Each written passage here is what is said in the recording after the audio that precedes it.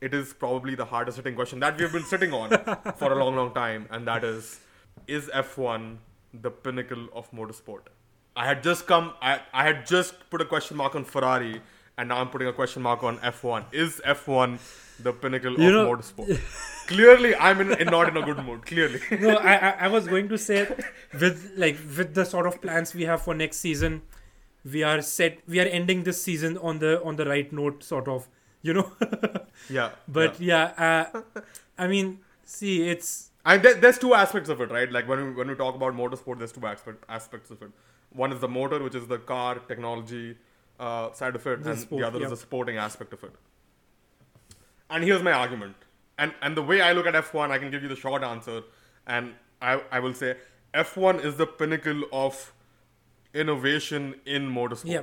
Is F1 the pinnacle of motorsport? No. Because it is only a pinnacle of the motor and not yeah, the sport. that's pretty much it. And the reason I say that I think a lot of people might also argue that, oh, hey, there's a lot of technology going into LMH, LMDH, and some of the new electric series racing series coming out, Formula E, and so on. And I'm like, yeah, but F1 is also pushing the boundaries of technology and has been doing so for a much longer period of time. And it has taken the initiative to do that before the automotive market has made those Yeah. gains in terms of technology, right? So Curves came in like 2009. Then the next iteration is what we know as ERS now. Then we had the MG UK, and then now we have the we had the MG UH, and now we are increasing battery power to basically what Formula E is delivering at the wheels, right?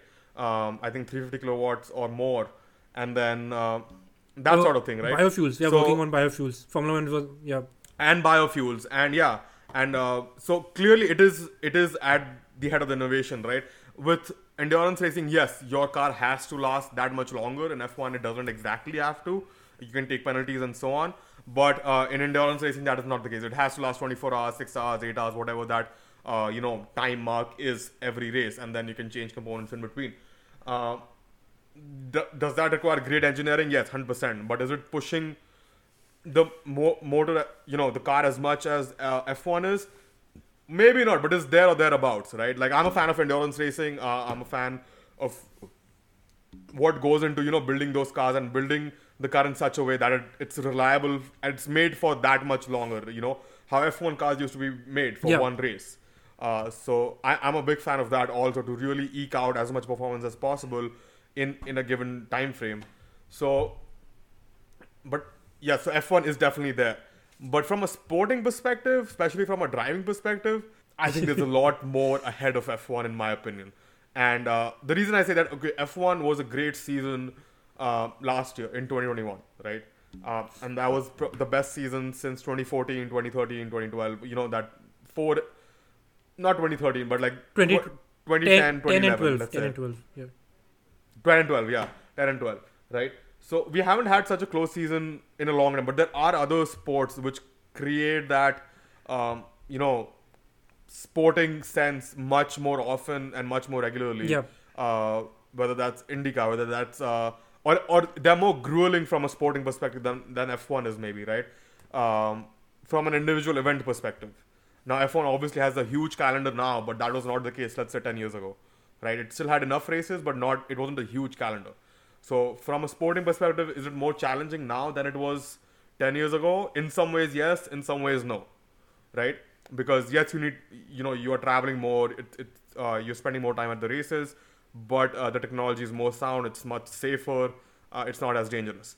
Whereas, let's say WRC, I think any form of time attack racing is the pinnacle of sport, in my opinion, because you are racing against an absolute entity, which is time, and you don't know where the others are pretty much until you are towards the end of your rally event.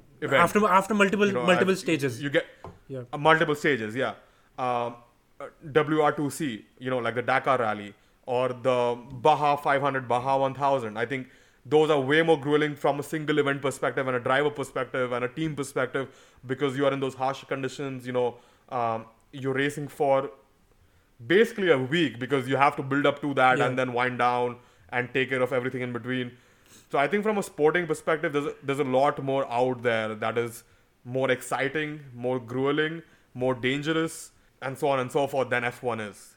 So I think that is because we have thought about and talked about it so much offline that it got compiled into a short answer instead of a discussion. You're absolutely right because, like, first of all, splitting it into motorsport and the motor part, Formula One's innovation is like Formula One has innovated beyond what people needed because, like, it has been the leader of innovation. Innovation only happens like it's only innovation when you create something no one needs and you give it to people, sort of, right?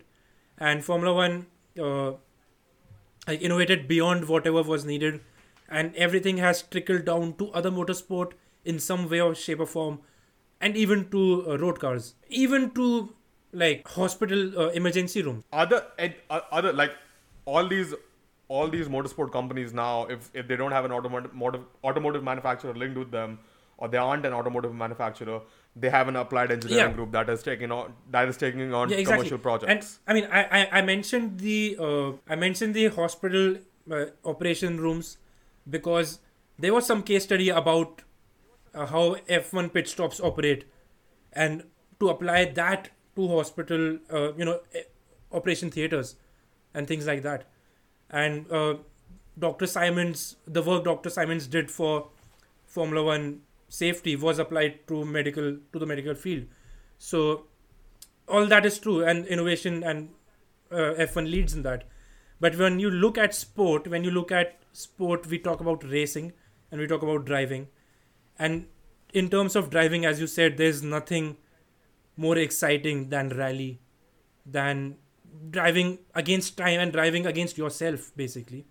And because when you look at a WRC stage, when you look at Dakar stage, if you can look at it, it's unbelievable what these guys do. And even the navigators, even the co-drivers are unbelievable. In terms of racing, you need to look at a multi-class racing. I mean, endurance racing is just... sorry I didn't mention endurance racing, but go on. The first time everyone knew about Le Mans and everyone knew about 24 hours and whatever, right? I knew about it.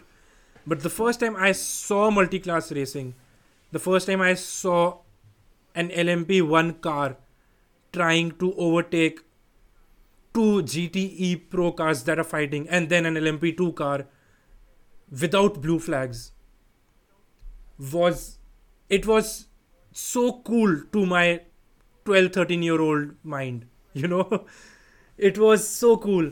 And I mean, if you follow Le Mans in LMP2 or GTE till last year, you can see how exciting it gets, even in the lower categories. Yeah.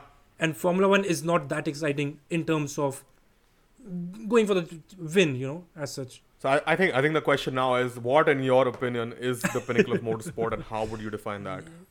Because when I was tearing down F1 as the pinnacle of motorsport, like most people, say it to be, I just had to break it down into two categories, and that was motor and sport, and I could make an argument for it. But what, in your opinion, is the pinnacle of motorsport, and why? See, now how would you make a case for that?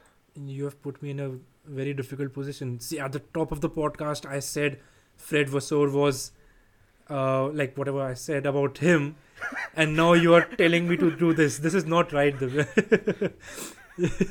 Fine, I'll go first. All right, I'll go first. I think multi-class endurance racing in the wild is the pinnacle of motorsport. So that is the Score series, the Score Baja series, and the WR2C.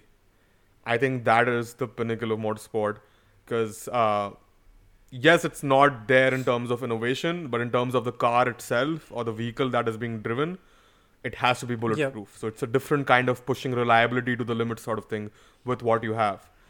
And from a sport perspective, it is absolutely incomparable in terms of safety, in terms of the sporting aspect of it itself, in terms of the skills required to navigate all of that, in terms of how grueling it is, how intense it is, and in terms of how close the competition can be. Yeah, absolutely. Now you can go. I think the biggest factor of motorsport is jeopardy.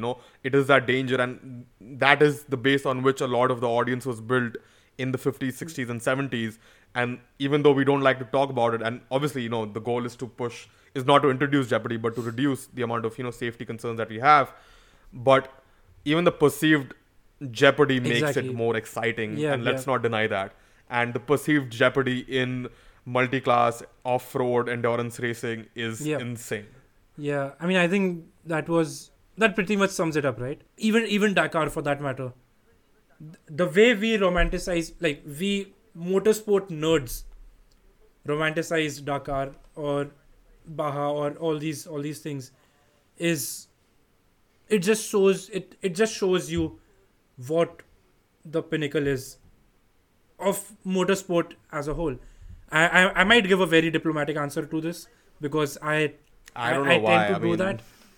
Yeah. What is the true answer? No, What do you really feel, Vedant? Let's get real here.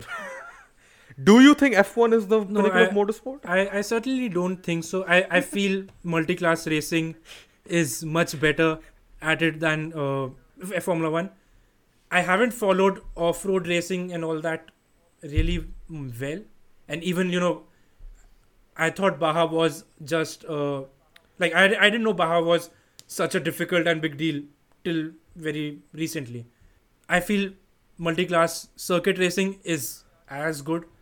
If in multi-class, If you knew more, you can't draw a comparison to what you don't know. But Yeah, exactly. from what you know, you're saying multi-class endurance circuit racing is the pinnacle for me, of motorsport for you. at least, yeah, because they can't innovate as much because they need they had to tone it down to get in more people involved, right? Because it's not as lucrative as Formula 1.